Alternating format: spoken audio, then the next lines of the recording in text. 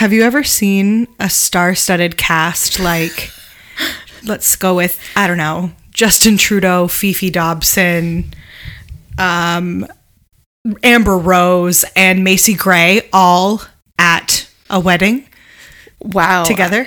I mean, one can only dream, hope, pray, and wish for a cast like that to be in front of us. Well, I was at your wedding, and I've heard around town that all of those people were there. I cannot confirm nor deny. Oh, deny? Okay, well, I missed my shot at requesting a duet with Macy. Yeah, you really did. Yeah. I try That was my favorite song. Shut the fuck up. For so long. It might still be my favorite song. Fair enough. Welcome back to Paranormal, everyone. Yeah. I'm Nicolina. And I'm Marie. And our last episode, as you may have noticed in the title, called I've Got 99 Problems But a Ghost Ain't One, also in brackets said episode 99, was in fact episode 99, which means this episode is episode 100. What? Wow. This is the crowd screaming for us. I'm so excited. We made it to 100 episodes. This is wild. You know, I remember when The Simpsons hit like episode 200 and I was like, that's it? That's all they've done? I know, that's kind of how I feel. Right? But I'm like, 100 is actually pretty significant. I mean, it's also been like 4 years? 4 years, but the first 2 years were actually not maybe the weekly. First. Yeah, maybe the first 3 years were only once every other week. Yeah. So that would be why. That was probably why. We really went from 50 to 100 real quick. Real quick, yeah. Just that extra content for you guys, doing the most. So basically, we're gonna start this episode with horoscopes as we always do, and then we're gonna probably do something a little bit different. Yeah, and hopefully you guys like it. And if you don't, well, then we're so sorry. Listen to the other 99 episodes. There's lots of content there.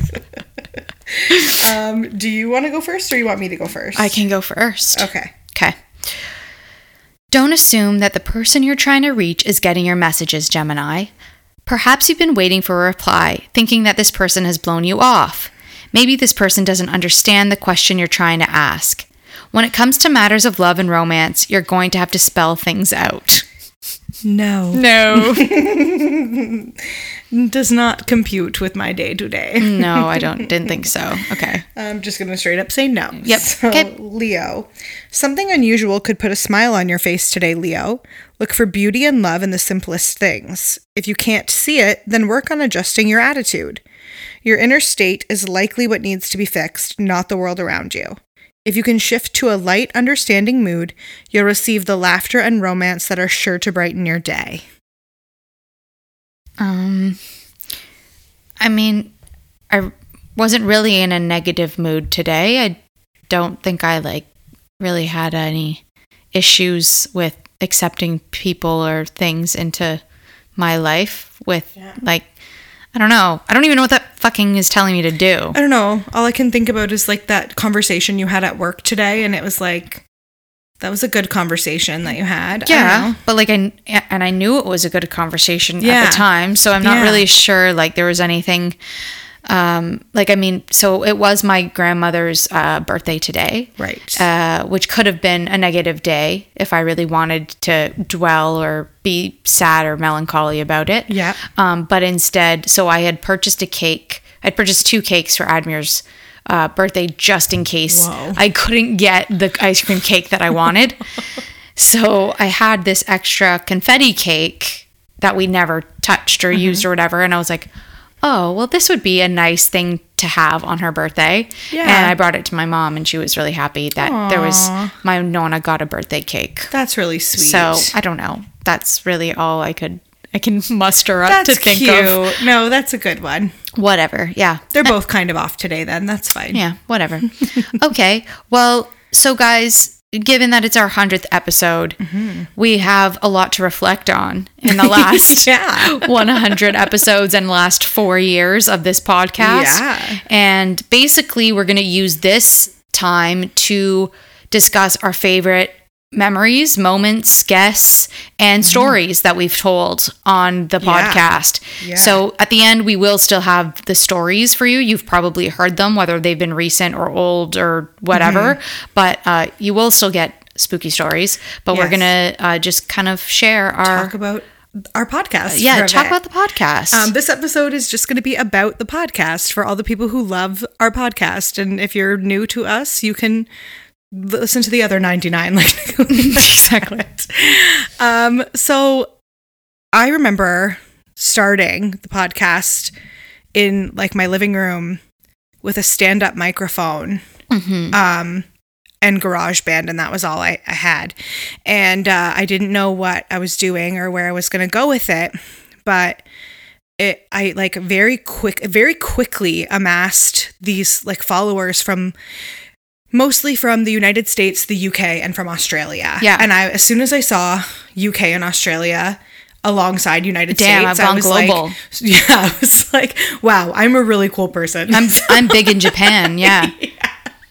So that kept me going for a while there. But then eventually I was like, okay, I can't keep talking to myself on this podcast. So I need a co-host, and I need a co-host who's going to be like reliable there every week to do the episodes. And so then I remember asking you, but every time we get asked this question in an interview or when we go on other people's podcasts and they ask us, like, how did you guys start the podcast? It always goes the same way. Marie started it in 2017. I came in 2018. And then they're like, oh, and 2019. Yeah. And how did that go? And then I always launch into it, but about how I asked you to be on the podcast, but I was going to ask you on this episode, how do you remember it? Yeah.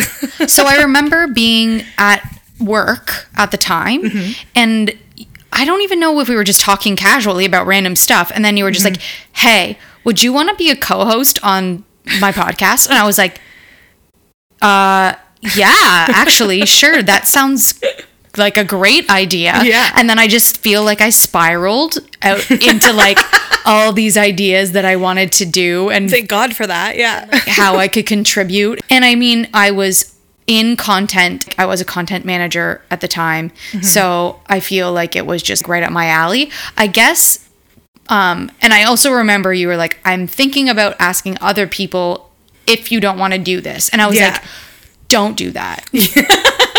I would like to be the person. I was like, no, that seems like something I should do. Yeah. That doesn't seem like something I should pass up on. I do really genuinely feel I would regret it if I didn't, if I wasn't a part of it. And I also remember when you were doing the podcast, and I think you went on a hiatus. I did. But when you were first doing it, I was like, man, that's a really cool idea. I don't think I ever said it to you before because I was just like, I don't really know how serious she is about this. Yeah.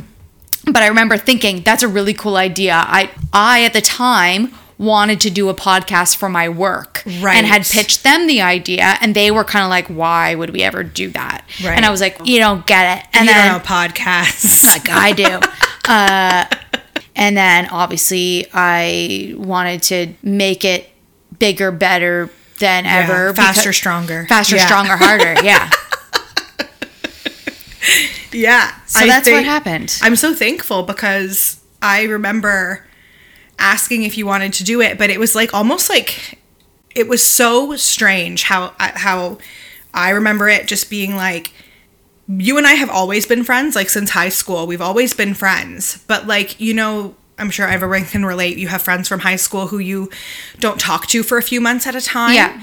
And we had gone through a lull of just of just like not really like living our own lives, basically. Mm-hmm. You had just bought this house. Yes. And a random, like, I don't know how we started to, like, just randomly got on the phone with each other. And you were literally like, do you want to come to my house and drink wine? And I was like, I do very much. Yes. And then I came over, we drank wine, and I was like, just had this feeling where I was like, do you want to do that with me? Do you? Yeah. And then, I remember. And I did I tell you the story about the house and my dad? Yeah. Did that spark it? I don't know if that was, you might have told me after I asked, but I don't think I knew that story until No, I don't think you did know after. the story until after. Yeah. I think I didn't even like publicize it until you had asked me to be on the podcast, Yes. and I was like, maybe this is kind of a story worth telling. For sure. And then you came in and you had great ideas and then a business plan. Yeah. And I was like, oh, she's going to take this to another level that I want to take it to, but I don't know how to take it there. Literally spent $40,000 on an education to try and be able to do stuff exactly what Like this is. Yes. So it just made sense. Yes. So I'm just so thankful that you were the person that I asked and that you were the first person I asked and that it was a yes from the beginning, because I don't think that we would be where we are or that we'd have the guests, or that I might not even be doing a 100th episode if we didn't bring you to the podcast. Yeah, I'm not sure what other people would have brought to the table if it would have nothing, baby. No, I'm kidding. No. Like, I don't know if anyone would have, because it's in my career. Yeah. It's in my field. I am constantly surrounded by this kind of content. Mm-hmm. So it's not like this is different from what I do anyway. I feel like other people might have gotten tired of maybe doing something that they weren't really familiar with, that they didn't know how to take to the next level. You would have had to have asked someone else in your journalism program or something like that who also shared that. Yes. Yeah. Who shared that desire for just content creation. Yeah. Yeah. Yeah. Well, I'm glad it was you. Great. Thank you. I'm glad it was too. Worries. And now I'm like, it's just great because like our friendship grew so much stronger. Absolutely. And like every day we talk to each other every day. I know I always have you to talk to about anything that goes on in my life. Yep. So just thankful that you agreed. Yeah, no worries. I'm glad I agreed. Yeah, no worries. I got you. I got you, boo. But no, it was definitely a good choice. And obviously we had moments where we were like, I don't know if this is something we want to do permanently. And like obviously the beginning of COVID, we took a grand hiatus for some time because we obviously couldn't be together and we just didn't know what was going to go on with the podcast, what direction we needed to take it in. And then I think that was a good mental break for us overall. And then all of a sudden, I guess because of COVID, people started to listen to the podcast a whole lot fucking more than they were before. And we were like, well, we can't let this die. And then you guys down. We thought we wanted to do another podcast. Oh my God, we didn't even talk about the history. We haven't even talked about that. Yeah. So we started another podcast because we were enjoying doing this one. Yes. But it was bi-weekly. So we were like, well, let's do another one bi-weekly. Yeah. And let's do Can I Call You? Yes. And that one, within 4 episodes, basically COVID hit. Yeah. And then this one started to take off through COVID. And we were like, well, we've got to commit to one, and we can't do both of them weekly. No, we had to commit to either one or the other weekly, and we knew that this one already had strong following and was marketable. Also, dedicated fans who aren't just dedicated fans; they're actually people we care about. Mm-hmm. Like I can think off the top of my head several names that like I think about we've got several people where Mary, we've got Mary, Jules, Courtney, Max. Like Max, Courtney, Max has been a supporter since like the beginning. Totally. So Brock, like so many other people who like come to our Patreon hangouts when we were able to have them and like just feel like we know these people. Yeah. I don't want to let them down. Right. Exactly. I don't want to let them down. And I don't. If I let Courtney down, my heart would be crushed. Same. 100%. She's a nurse, a hero. Truly. A national treasure. Truly. So yeah, there are, and there's many others that we don't know of that write reviews. We have 440 reviews, probably 400 are positive reviews. Yeah. So why would we want to let down 400 people who are like, damn, Marie and Nicolina have such great energy. They're the best. Like why I wouldn't want to do that. Like and then they're just like, Where did they go? I've waited my whole life for people to like me. I can't let this go now. Seriously. So those are some of our favorite, I guess, like memories of the that's the evolution of the podcast, of where it's come. Obviously, favorite moments being introduced to the people at Sonar. Yeah, Sonar was huge for us. The Sonar network is top notch. Every single person that I've talked to from the Sonar network, like hosts, the people who like run it behind the scenes, every single person has been so funny, so nice, so professional. Anytime I get a message from any of them, I'm never like, oh, what's going on? I'm like excited about what it's about. Totally. The other they work so hard. I know. The other podcasts in general on our network, I'm like, these are sick podcasts. Like of the podcasts like are good podcasts. Yep. So yeah, that's another favorite. Another favorite moment, was meeting Mariana and Michael. Sonar. Yeah. Shout out to Mariana and everybody else that we've met so far that are part of that network of people. Yeah. And then along those lines, we've also had some sick guest episodes. Oh yeah. Which have been helped along by Sonar. We've also had a few episodes that we did prior to that with some guests. So I want to know who your favorites are. Okay. So I've got...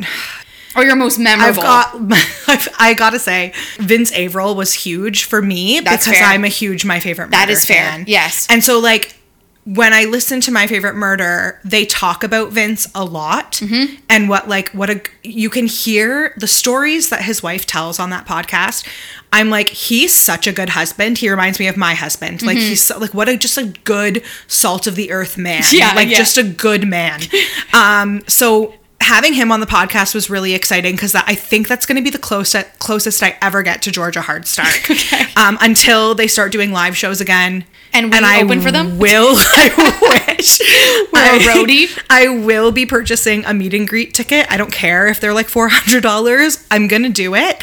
I'm going to tell my husband it's my push present for when I have this baby. Oh my God. That's amazing. And I'm going to make sure that I meet her so I can be like, I had your husband on my podcast and I'm so excited, whatever. So Vince Averill was huge for me to have on the podcast. That's fair. Then in like aligned with Vince Averill on the podcast, we also got the famous Elvis, the cat. We did. Which was super exciting. He passed away. Rest in peace, Elvis. Yeah, poor Elvis. But that was super exciting for me because it sounds silly. I know he's a cat, but like he is a celebrity in his own right. He is, yeah. And so that was really cool. And his stories were good. Like the stories he told us. Yeah, he actually gave us some pretty cool. dope stories and was like one of those people who definitely had skeptic vibes, but was like, yeah, but this probably happened. Yeah. Like this seemed pretty, and I love those stories. Yes. I love hearing from people like that. For sure. So I'd say him, and then I think tied with, and I bet you it'll probably be one of yours. I would say him is tied with Deborah DiGiovanni. Yeah. That was... I mean, Deborah's was... and I mean, it wasn't really a super spooky episode. Not at all. No. Having her on, like, I mean, I feel like she is basically a relative of mine now after that. Don't know why. We're like her younger cousins who like brag that they are younger cousins of Deborah DiGiovanni. And she's like, they're so fucking annoying. I don't care. I don't care if she hates me. I don't care if she thinks that I'm just a basic white bitch. She's still following us on Instagram, so she must still like us. I equate my net worth to Deborah DiGiovanni following me on Instagram. Once that's gone, I don't know if I'll have anything. She was, and you know what? You say it wasn't the spookiest episode, but let me tell you, it was the scariest. It was a terrifying episode. It was the night of the election. We weren't sure if Biden or Trump was going to win, and I was like, I remember her locking on and looking so stressed, and I was like, oh, this might have not been the best night. Not a good time. Not because she is in LA, even though she is Canadian. She lives in LA, is a resident of the United States, and she literally looked like her life could be ripped from underneath her. And it could have been. Yeah. It could have been. She's a woman living in the United States, and it's a scary moment for them. But regardless, Josh, man, was she great. That was another dream come true. I will say that obviously having the guys from Spooked. Oh, man. That was a great episode. So much fun. Cody Crane, he is the most quotable person I've probably ever met in my life. So I love him so much. And we brought him up so many times already on this podcast. I know. feel like we're just big fans. Him and Damien do such a good job together. Both of them are both of them were hilarious, so funny, super welcoming too, and like because we were new to the network when we had them. I want to know your opinion. Okay. Because I've been thinking about this a little bit. Oh my god. Okay. Am I the Damien and are you the Cody Crane? I don't think we could ever equate ourselves to those two. Okay. Because I feel like we might be the female, I don't think so. like the dynamic of the two. Well, you are more skeptical than me. I am.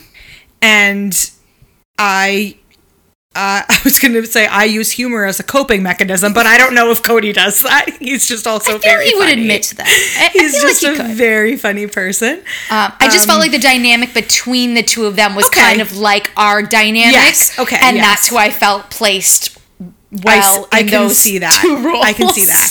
I will say they're definitely, as soon as we had them on or as soon as we were on their show, I was like, oh man, I hope we talk to these people forever. Like they're so funny. Easy to talk to them. Yeah. Like, and we when we did that episode, we recorded that episode. Yeah. We recorded a separate episode for the podcast, and then we recorded another episode with them for us the same week. So we recorded 3 podcasts in the span of 5 days. Yeah. And I thought I was going to hate my life, but I was tired, but I felt like I could keep going because of them. Yes, they made it so enjoyable. They did. Yeah, they were great. And they were great. They were the first kind of introduction to the Sonar Network for us. Totally. Their podcasts, and they made that introduction quite easy and breezy. Yeah. I mean, I will say the live episode with Amanda Paulson was great. really good. Yeah. Surprisingly well, nervous. given that it was a live show on like YouTube that we had never done before. So that one went really well. And she obviously shared a lot of spooky stuff, so that was nice to have as well. Yeah, definitely another favorite guest for sure. But we've had many other favorites. Of course. Those are kind of some big standouts for us. Yeah. Any favorite moments of the podcast? I mean, I will say that the majority of our Fuck, Marry, Kills are favorite moments for me overall. Just fair.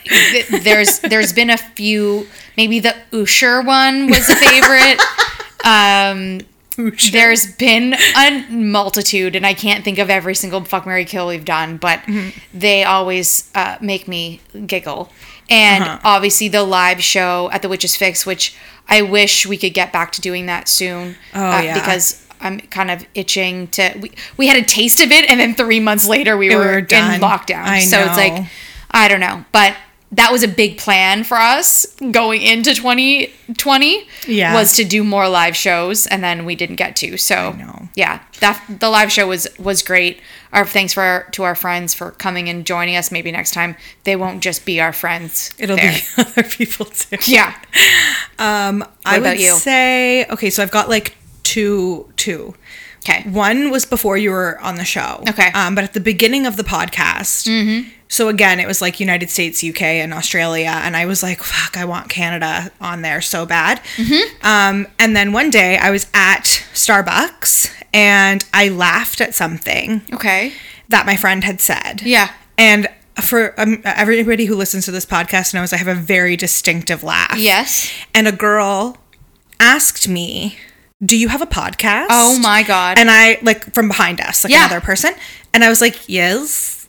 And she was like, is it like the Ghost podcast? And I was like, it is. And she's like, I recognized your laugh. And she listened to the podcast. That was the first time I had heard of a Canadian listening to the podcast. That's incredible. It was in our hometown, because I tried to do a lot of like hashtag our hometown. So I don't know if that's how she found it. Right. But that was like one of my favorite things, where I was like, I have been noticed in public. You made it. From my laugh. And then I would say other favorite moments were our live Patreon hangouts that we did. Fun as fuck. I can't fucking wait to get back to those. I know. I want to do them again so badly. Those were so much fun because I remember doing the first one and being like, what if nobody shows up? Yep. And then trying to solicit my friends who like, listen, if nobody shows up and there's like only one patron in there, you guys need to come and like hype us up because we're going to die.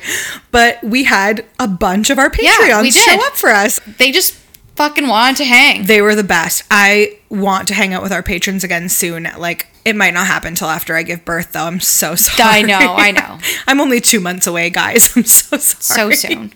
But that's something I really want to get back to doing, and something that I love. Like, I actually loved doing about it. The lead up is always scary because it doesn't matter. Even if a ton of people came the first time, the second time I'm like, well, maybe they didn't have fun and they don't want to come back. You know, like every time it's nerve wracking, and every time they showed up and fucking, it was so much fun. I will say another favorite moment of mine was getting Mary, our intern. Who really just took our social media and just took it in such a bigger, better direction than where we were able to take it on our own. Yeah. Like, we just didn't have the time for it. No. And she basically just took our coaching and ideas and just ran with it. And I wish that we had the time to do what she did during that period. Maybe we'll one day have another Mary. Yeah. But that'd be sweet. She was great. She was lovely.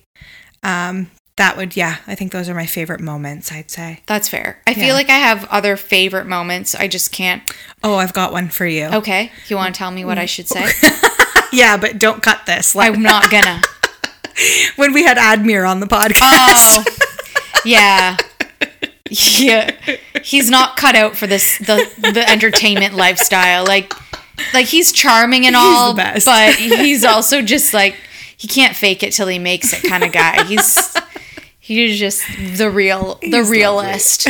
But yeah, no, it was nice having him on. Yeah. And I think that as well, I will say that a favorite moment of mine is the evolution of myself from where I started this podcast with you. That's good. To where I've come since, because I started talking about fuckboy conquests at the beginning of this, and then I fell in love with the best person ever. Yeah. And all these episodes are kind of the history of me and how much better of a person I've become. I'm gonna agree with you, and I'm gonna say same for me. Like not your journey, but like I think about who I was as a person. I mean, it happens to everybody, but like having like a mental breakdown every month, like where I'd be like, I gotta take time off from this podcast, I'm having really bad I can't problems, do it, I can't cope, to like going to therapy, doing, not just going to therapy to talk, but doing the work that they recommend you do at therapy,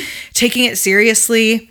Honestly, I think I'm the happiest I've ever been in my life. 1000% agreed. Thank you. So, I mean, I can't remember the last time I cried due to not hormones. Sure. You know what I mean? Sure. Like, same. I can remember the last time I cried, but like, I'm also very pregnant. So like, I cry about a lot of things. Yeah, I mean, as much as COVID has seemingly put a damper on a lot of things in life, I think it also adjusted our perspectives. 1000%. And this podcast has kind of been our way of staying connected too through COVID. 100%. Which has been, I will thank the podcast for enabling that. Yeah, for sure. All right. Well, do you have some favorite episodes you'd like to share? Do. Now I want to talk about favorite episodes and then favorite stories, because I feel like we have obviously favorite stories, but there might be episodes that have stuck out as well as our favorite stories. Got it. I can do both. Okay. So tell me your favorite episodes. I'm going to say favorite episode. Like that, maybe a story I've told that you really liked. Maybe. All my favorite episodes are guest episodes. Because I just love, again, like Deborah DiGiovanni or Spooked. Like those were two really good. Actually, no. You know what? Okay. Favorite episode. I'm going to say Evan Kale from TikTok. Oh, fuck. Yeah. His episode, the actual episode, was really good. We had a really good, clear EVP from him that scared me for days. You're right, we did. But we still walked away from that interview laughing because he's a very funny person. 100%, yep. So that episode was a great episode. My favorite story, that we've ever done would have to be, again, I guess this would fall under episodes, but we'll pick out the story from the episode, was the episode we did about the Warrens. And so the reason got why... a lot of flack for that one. We did get, only one person, really, but still. I just liked the way that we approached the episode because we did it from both sides. We tackled that episode together. So you had presented the stories from like the paranormal side. Yes. And I presented the stories right after you told them I would come from a more skeptical side, which is different than the way we normally do things. But I liked that we did it that way for the Warrens because the lore around the Warrens is so... You never know. You just don't know. No. And at the end of the day, do I believe that these things happened? Some of them, probably yes. Yeah. Do I also believe that they may have taken advantage of people along the way? Also probably yes. But I think that they faked everything? No, I don't. But the one story that stood out for me in that episode was the Amityville horror story, the story of the DeFeos, because I remember that being one of the first horror movies that I watched as a kid. So hearing the actual true story about it and doing research on the true story about it was really interesting to me. Right. So this is the story of the DeFeo family, or the Amityville horror family.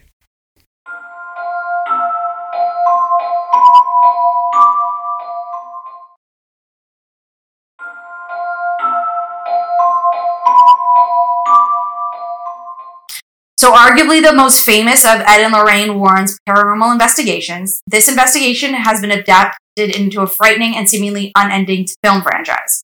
This Warren case involved the Lutz family. The Lutzes took up residence in a suburban Dutch colonial house in Amityville, Long Island in 1975. Only a year before their move-in, the residence had been the site of a deadly mass murder when Ronald DeFeo Jr. brutally killed 6 members of his family. Can I ask you a question really quick? Would you ever buy a house if you knew that a murder had taken place in it? I don't think I would either. Like, that makes my stomach turn. But what if it was like a beautiful, like, 6-bedroom Victorian at a steal of a price? I don't think I could do it. Like, either. No matter what, I would feel like I'm inviting just that. I just wanted to know if we were on the same page. For sure. Go ahead. Yeah. So, for 28 days, the Lutzes and their 3 children lived in that very same house. While there, the family reported antagonistic voices, swarms of flies, welts, family members levitating, banging noises, and unseen entities. Ed and Lorraine Warren were eventually called in to cleanse the house and brought a local TV crew with them. After snapping photos, including one featuring a boy with glowing eyes, the Warrens determined that the land had curses on it.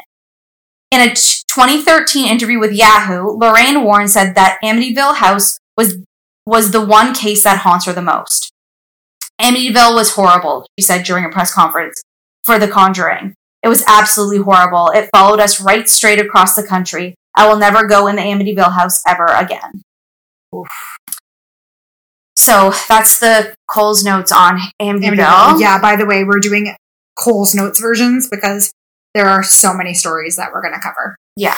So quickly before I jump into the fraudulent part of it, I just wanted to say that one of the biggest issues with any case associated with the Warrens is that there's not much information concerning the hauntings outside of what the Warrens provide. Right. So basically, we're just supposed to accept whatever facts that they present to us based on their word alone. Right. Which is why people obviously started doing their own investigating into these claims. Mm-hmm. So for Amityville, there are tons of articles that reveal the Lutz's haunting as more fiction than fact, including statements made by Ronald DeFeo's lawyer. His name is William Weber. And he claims that him, Kathy, and George Lutz drank 4 bottles of wine one night, and they had a creative writing session about what kind of thing could go into writing a horror book. And this is according to ABC News, by the way. Okay. Then the picture that you talked about. So did they move there? No, like with that as they're wanting inspiration from the house? I don't know. I should have looked that up, but we could probably look it up. But like that makes sense. Why else would you want to live in a Victorian or colonial house that people were murdered in? Unless you were trying to look for some sort of inspiration for a horror book. This is the thing. There are a lot of people who that wouldn't bother them. There are, but there are people who but the fact that they actually had that conversation as well. That's right. Well, he claims. Right. Allegedly. That picture that you talked about, basically everyone is saying like, okay, it could have been one of the crew members from the TV. Oh, the boy with glowing eyes? Yeah. The TV appearance is what catapulted the Warrens as experts in the field of paranormal research, even though they presented no concrete evidence of their finding that the Amityville house was haunted or, and then in quotes, infested with demons. And they had no real evidence in any of their prior cases that they worked on either. Before basically anybody realized that like they had no concrete evidence, the like excitement around the True Ghost story had already begun, and they already released the Amityville horror film by that time. Oh, so they basically they had sold done the whole thing. Yeah. That was done in 1979, and that's basically that cemented their reputation for forever. Right. Yeah. And so they were able to get in before the claims could be debunked at all. So the fraud, yes. So the fraud that we're going to that basically is attributed to the Amityville is the statement from Ronald DeFeo's lawyer saying that they decided they were going to make all of this up, him and the people that lived in the house. So Ed and Lorraine Warren had nothing to do with that. Right. It was the actual people who contacted them who made it up. But the house wasn't haunted, and Ed and Lorraine seemed to have found all this evidence, but then couldn't provide any evidence. Concrete right. Except for that photo, which again could have been a crew member for all we know. Sure. Okay. Next. Great. Yeah. Well. I mean, okay. So I'm going to go through a few things because I feel like I've got a few favorite episodes. I would like to say mutually, I feel like one of our best episodes and my favorite is the reincarnation one. Those stories were fucking bomb. Such good stories. So good. Like, as I wrote that story, as I went through that, I was like hanging off every fucking word of it. Yes. And when you told it, I was hanging off every word of yours. Yep. People liked hearing those ones. And like, I genuinely believe that these stories were not fictional in any way. I agree. They're so believable. Like they're so, I don't know. Like I just can't, they're so cool. And like doing more of those, I would love to do more of those. I agree.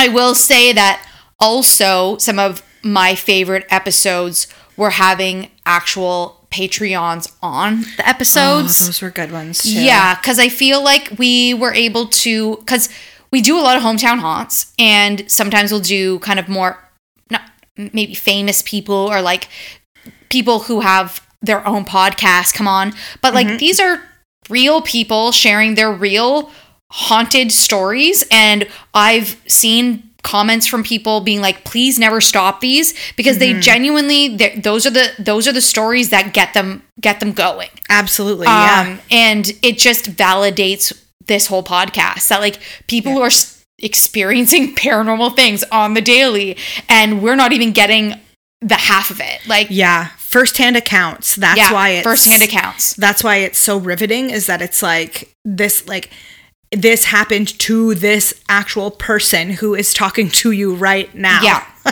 Yep. I will also say that I like the Robert the Doll story. That one was good. I like that one a lot. But I will say that my favorite, and it is recent, and I know many of you have probably listened to it already, but the serial killer episode and that whole haunted farmland area was not only it was a very interesting story to do, it has also become probably the closest story to making me feel genuinely terrified doing this podcast. I've never felt terrified from any of the other stories we've done. That is what, like, I've been like spooked. But not scared within my soul about possibly feeling the presence of like getting scared from it, that I'm like, I gotta turn on the lights. I gotta lock on my doors. Like, I feel that way when I listen to that episode. Story. Yeah, that story was really scary. And then what happened afterwards, I was like, oh, I'm not even gonna listen to this episode of ours because I'm actually scared. Exactly. So that's what happened with the Evan Kale episode too. I was so scared I couldn't listen to it. Right. So, I mean, if you guys are willing to hear it, here it is. Again, the serial killer episode with Herb Baumeister, and is currently said to have been continues to haunt Fox Hollow Farm where he used to live. Mm-hmm. Take a listen again. Okay, so my story is about Herb Baumeister, and I got my information from New York Daily News, HuffingtonPost.com, and Sci-Fi.com. All right. So Herb Baumeister met his wife, Julie, in college. The couple got married, had 3 kids, and began living a rather normal suburban life. In the 80s, Herb and Julie opened up 2 thrift stores and made enough money to buy their dream home. Fox Hollow Farm was a sprawling 18-acre estate, complete with a 5-bedroom home and indoor pool. From the outside, it looked as if the Baumeisters had achieved the perfect life. His humor could be dark, but Herb was by all accounts a hard-working man and a doting father. But when you got inside the Baumeisters' facade, the cracks were visible. Herb was hospitalized shortly after getting married for schizophrenia. He was diagnosed as a teenager, but was never treated for it. The marriage also wasn't going as smoothly as the couple presented it. Herb and Julie were rarely affectionate towards each other. By Julie's own account, they engaged in sexual intercourse 5 to 6 times in their 25-year marriage. Are you joking me? Yeah, that produced 3 children. There's no way. The amount, I'm sorry. I mean, she could just be very fertile. I hate her. The amount of shit I had to go through to have a baby. I know, but still, yeah. I mean, that's... But still, that's awful. Oh, God, that sounds horrible. Okay. Anyway, Julie didn't find it to be too problematic, apparently. Oh, okay. But Herb was hiding his true identity. Tell me she's never had an orgasm without telling me she's never had an orgasm. Definitely has not. Okay. So, yeah, Herb was hiding his true identity, and then men began disappearing. So Roger Goodlett vanished without a trace. Besides his family, nobody seemed to give a damn.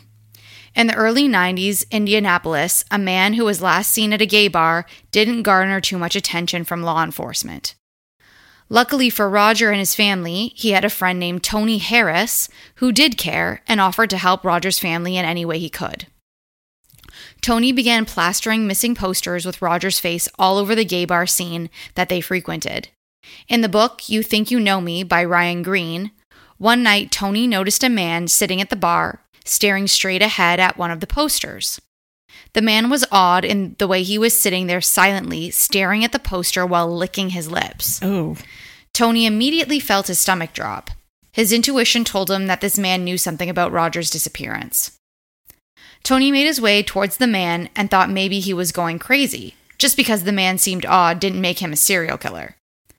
Tony tried to talk himself out of approaching him. He thought maybe he was overreacting, but whatever doubt he had in his mind didn't stop his body from continuing to walk closer. The man introduced himself as Brian Smart. Eventually, Tony accepted an invitation to leave with Brian. They ventured out of the city and down dark country roads until they reached an estate called Fox Hollow Farm. Mm-hmm. Brian said that the house belonged to his boss. The 2 men went to the indoor pool where Tony saw several mannequins lying around in different positions, which he found strange. Oh, God. Brian told him that his boss didn't like to be alone, and that is why there were mannequins everywhere. No, they're not mannequins. I think they were actually mannequins. Oh, I was like, they're never mannequins. No, they were mannequins, but still weird. Tony added it to basically Brian's list of quirks. The men then started to engage in sexual activity. A session of autoerotic asphyxiation ensued. Brian especially enjoyed this. He relayed how he felt an enormous rush by taking men to the brink of death, watching their eyes bulge and their lips crack. Oh, dear God. Tony was sure now more than ever that this Brian Smart was killing people, including Roger. Mm-hmm. Tony told Brian that he knew he was behind the disappearances and that he was going to go to the police. Brian laughed and said nobody would believe him. He had gotten away with it before. Why would this instance be any different? There was little effort by the police up until this point, mainly because they had no leads. Brian had every right to be cocky towards law enforcement, but he made a mistake by not killing Tony. Tony then contacted the authorities and told them there was a man strangling people out in Hamilton County, Indianapolis. Right.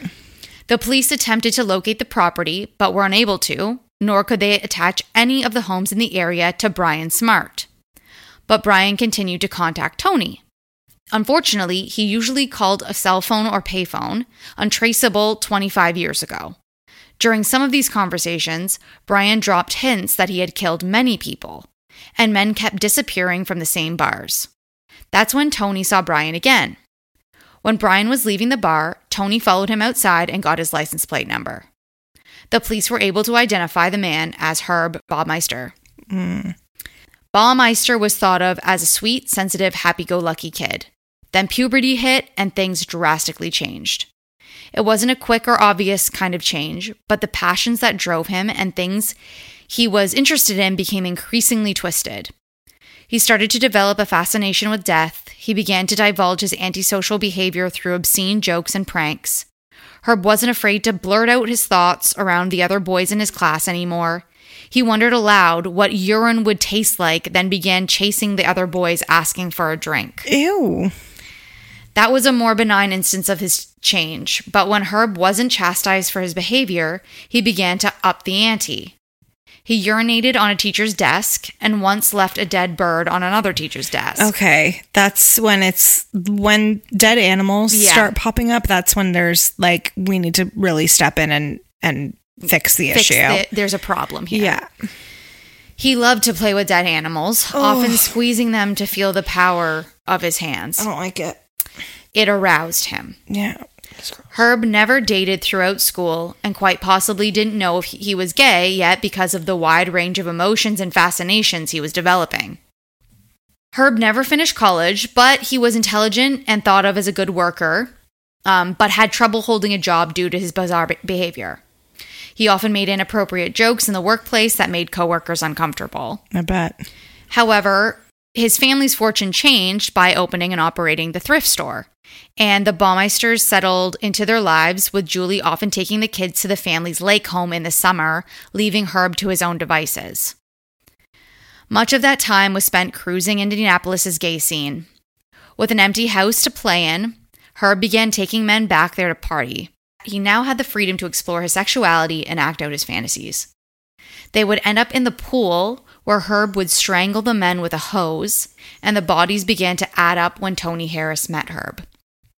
Now, with a name and address, investigators were able to begin putting pressure on Herb Baumeister. Detective Mary Wilson of the Indianapolis Police Department paid Herb a visit at one of his thrift stores. The visit visibly shook Baumeister and heightened law enforcement's suspicions. On the TV show American Justice, Detective Wilson explains how Herb got nervous and fidgety upon the visit, and when she presented evidence of him being seen at the bars around the time of these men's disappearances, it sent him into a panic. It was now known that the married father of 3 frequented gay bars, and this was like public knowledge. Right. When asked to search his property, Herb refused. So they approached Julie. Detective Wilson was conflicted because at that point she didn't know if Herb had anything to do with the missing men, and yet they were going to tell his wife that they were investigating her husband for a homosexual homicide. Julie's shock and sadness turned into anger and disbelief. She called Detective Wilson to defend her husband, saying he was never violent in his life, not once. To you? Yeah, to her. Now he was being investigated for murder. If they wanted to search the property, they needed to present a warrant, and Julie said she would personally give them a tour. Investigators only had Tony's story and circumstantial evidence and not enough to produce a warrant. Soon, the Baumeisters' life started to crumble. Their business started failing, and with Herb's increasingly unpredictable behavior, Julie filed for divorce. Although she was still in denial over the allegations about her husband, but she wanted answers.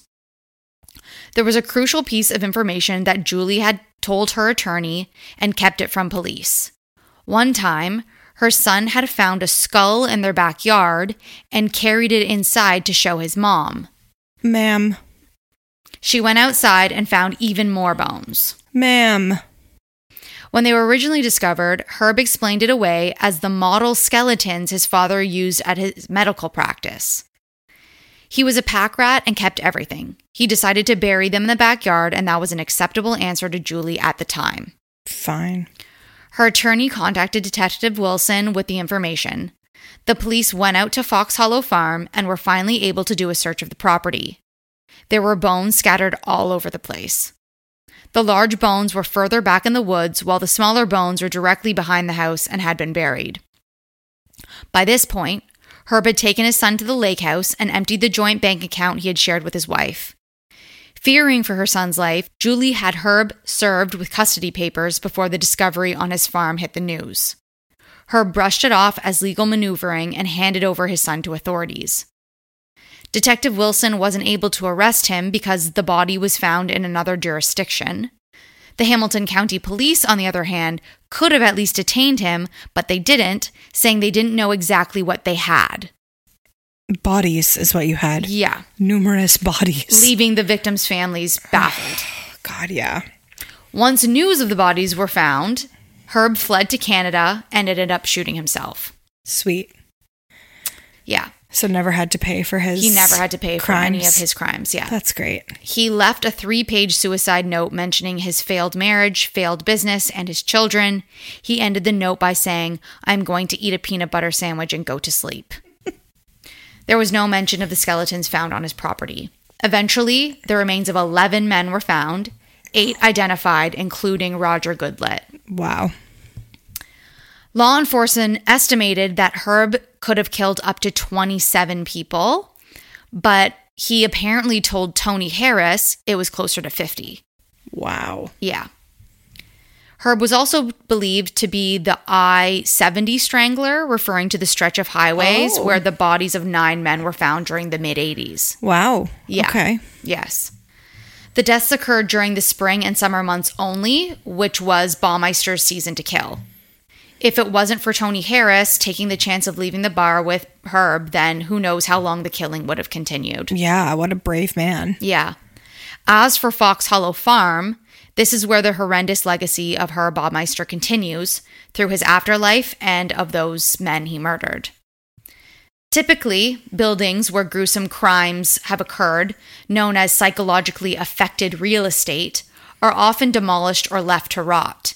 This was not the fate for Fox Hollow Farm.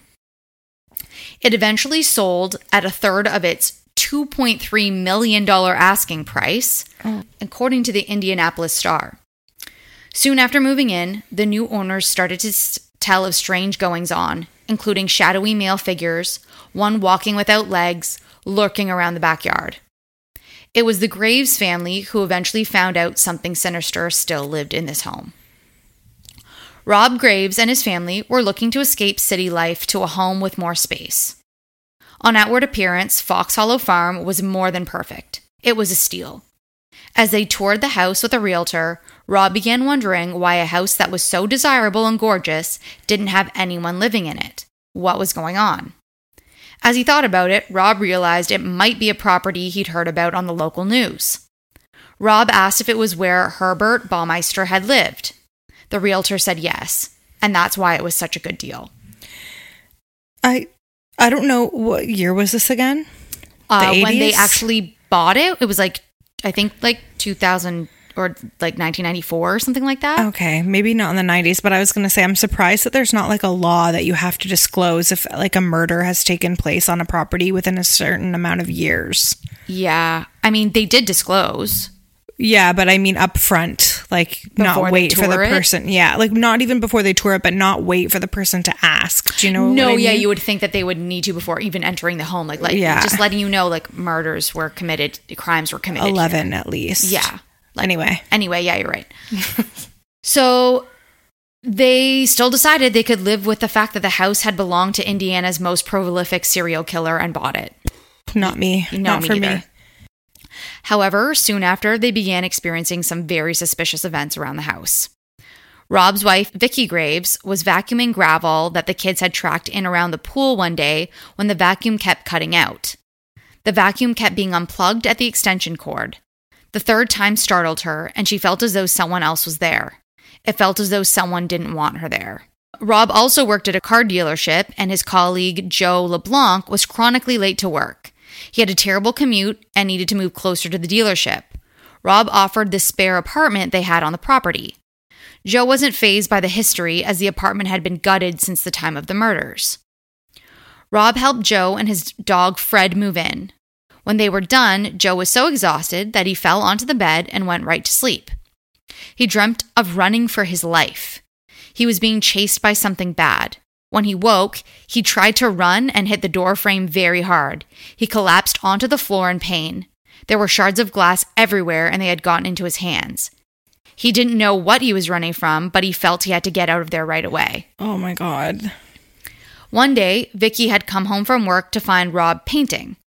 While she looked at his work, something caught her eye. There was a man in a red t-shirt standing in their yard. As he walked away from her, Vicky realized that she wasn't able to see the man's legs. Just as quickly as his legs disappeared, the rest of him also vanished. Rob dismissed it as a potential serial killer groupie visiting the house. They walked over to the area where she'd seen the person and found nothing. Concerned for what Vicky had seen, Rob installed security cameras on the premises. Back to Joe's apartment, Joe was washing dishes in his apartment one night when he heard a knock on the door. The knocking became more insistent. Joe opened the door and found nothing. He looked around outside and saw no one. He closed and locked the door, unable to shake the uncomfortable feeling something was watching him. He couldn't see anything. Suddenly, a wisp of something grabbed his attention. Joe looked back into the bedroom and saw nothing. Even Fred was acting as though he'd seen something. Then one night, as Joe was taking Fred for a walk up and down the driveway, Joe heard something in the woods. Fred had stopped and the dog's ears were perked up. As they walked back, Fred took off running. Fred was chasing after a man in a red shirt. Oh my God. The man walked into the woods and disappeared. Fred still gave chase. Joe walked into the woods to get his dog. He wasn't sure if the man in the red shirt was bad news, but he needed to find Fred. Suddenly, with no warning, he came face to face with the man in the red shirt. No. Oh my God. Okay, go ahead. Sorry. Joe turned and ran for his life, with Fred shortly behind him. Joe told Vicky, and they realized they'd seen the same thing. Oh my God. Another time, Joe was awakened by another insistent knock on his door. He called out, asking who was there, but received no answer. He could feel the panels in the door vibrating from the knocking.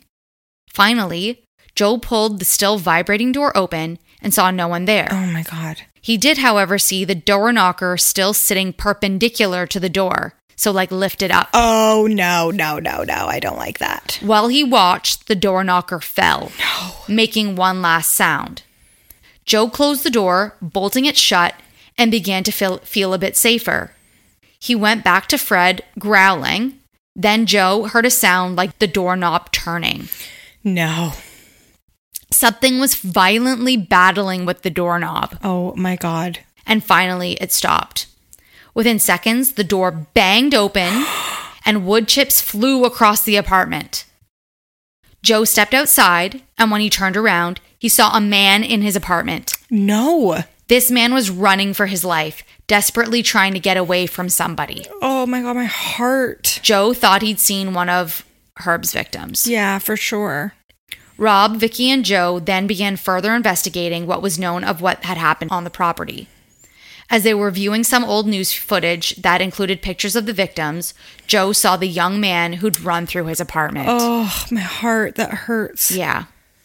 One day, Joe was walking through the woods with Fred when the dog took off running. Joe gave chase, and when Fred stopped, something caught Joe's eye. He dug it out of the leaves and realized it was a human bone. He took it to Vicky and Rob.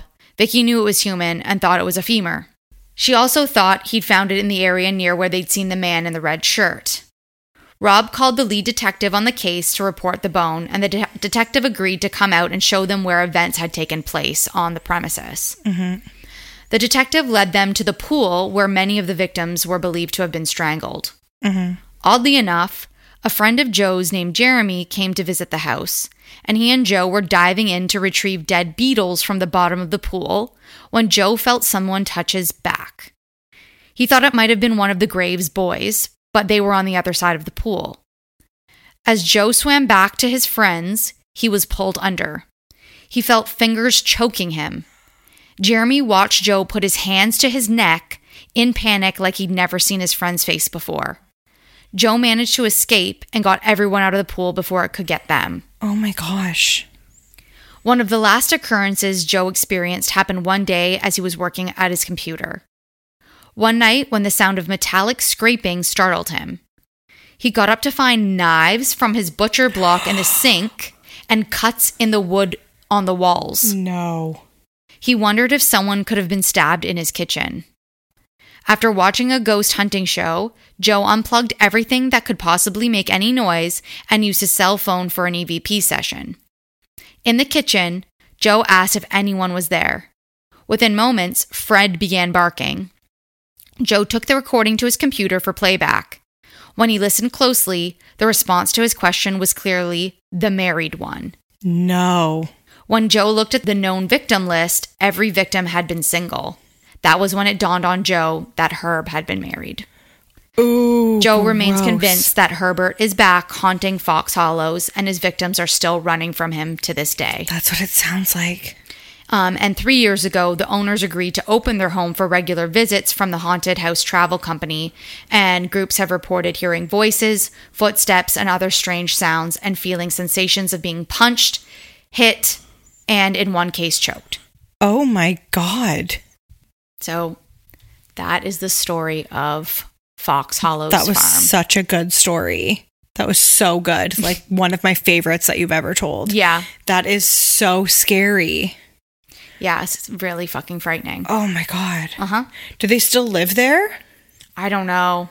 Oh my God. I mean, they've opened it up to the public. I assume they're like making money off of it. Yeah, probably, and bought like another house to live in. Yeah. Holy shit, that's so scary. Sorry, I have the hiccups now. They also, there's a bunch of ghost hunter episodes. Not ghost hunter episodes. But like investigation and stuff. Something on, yeah, there's books on this. Like I'd never heard of it before, but holy shit, me either. Yeah, there's lots of stuff on it besides just Joe and Vicky and the Graves account. Oh my God. I find it odd that their last name is Graves. Yeah, definitely fitting. Wow, what a good story. I guess we can conclude this episode. Yeah. With Fuck, Marry, Kill. Yeah. Which we're in Virgo season. Mm-hmm. I've been waiting for this for a while. Because we love Virgos, both of us. We both are obsessed with Virgos. Okay, so I'm going to say Cameron Diaz. Okay. Adam Sandler. Okay. And Melissa McCarthy. Okay. I'm going to kill Adam Sandler. Mm-hmm. I'm going to fuck Cameron Diaz mm-hmm. and marry Melissa McCarthy. That's the correct answer. That is the correct answer. Thank you for validating that. You're so welcome. Okay. I am going to go with Chris Pine. Okay. Beyonce. Okay. And Blake Lively. Okay. So I will have sex with Chris Pine. Okay. I will marry Beyonce. Okay. And Blake Lively's going to take the axe. We're going to kill Chris Pine. We're going to marry Beyonce. We're going to have sex with Blake Lively. Okay. If you have seen friggin' that movie with Blake Lively and Anna Kendrick. Yes. Blake Lively just had this sex appeal that I had never really seen before. Yes. And I was just vibing with it. Yeah. So, yeah. And her outfits fucking give me them all. You know what? I might have to change my answer. Okay. To the same as yours. Okay. My reason is a bit different. Blake Lively is very good friends with Taylor Swift. This is true. And I feel like I could really leverage that to also become friends with Taylor Swift. There you go. Who's a Sagittarius queen. And we know that Sagittarius and Gemini are sister signs. They are. And so we would be friends, and then we can finally write music together. Okay. That makes sense. That's fine. That's fair. Bye, Chris.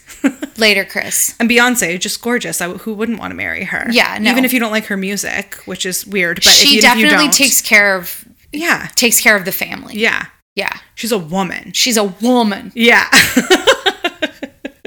Because that's showbiz. Baby. And you guys just stay spooky. Goodbye. Bye.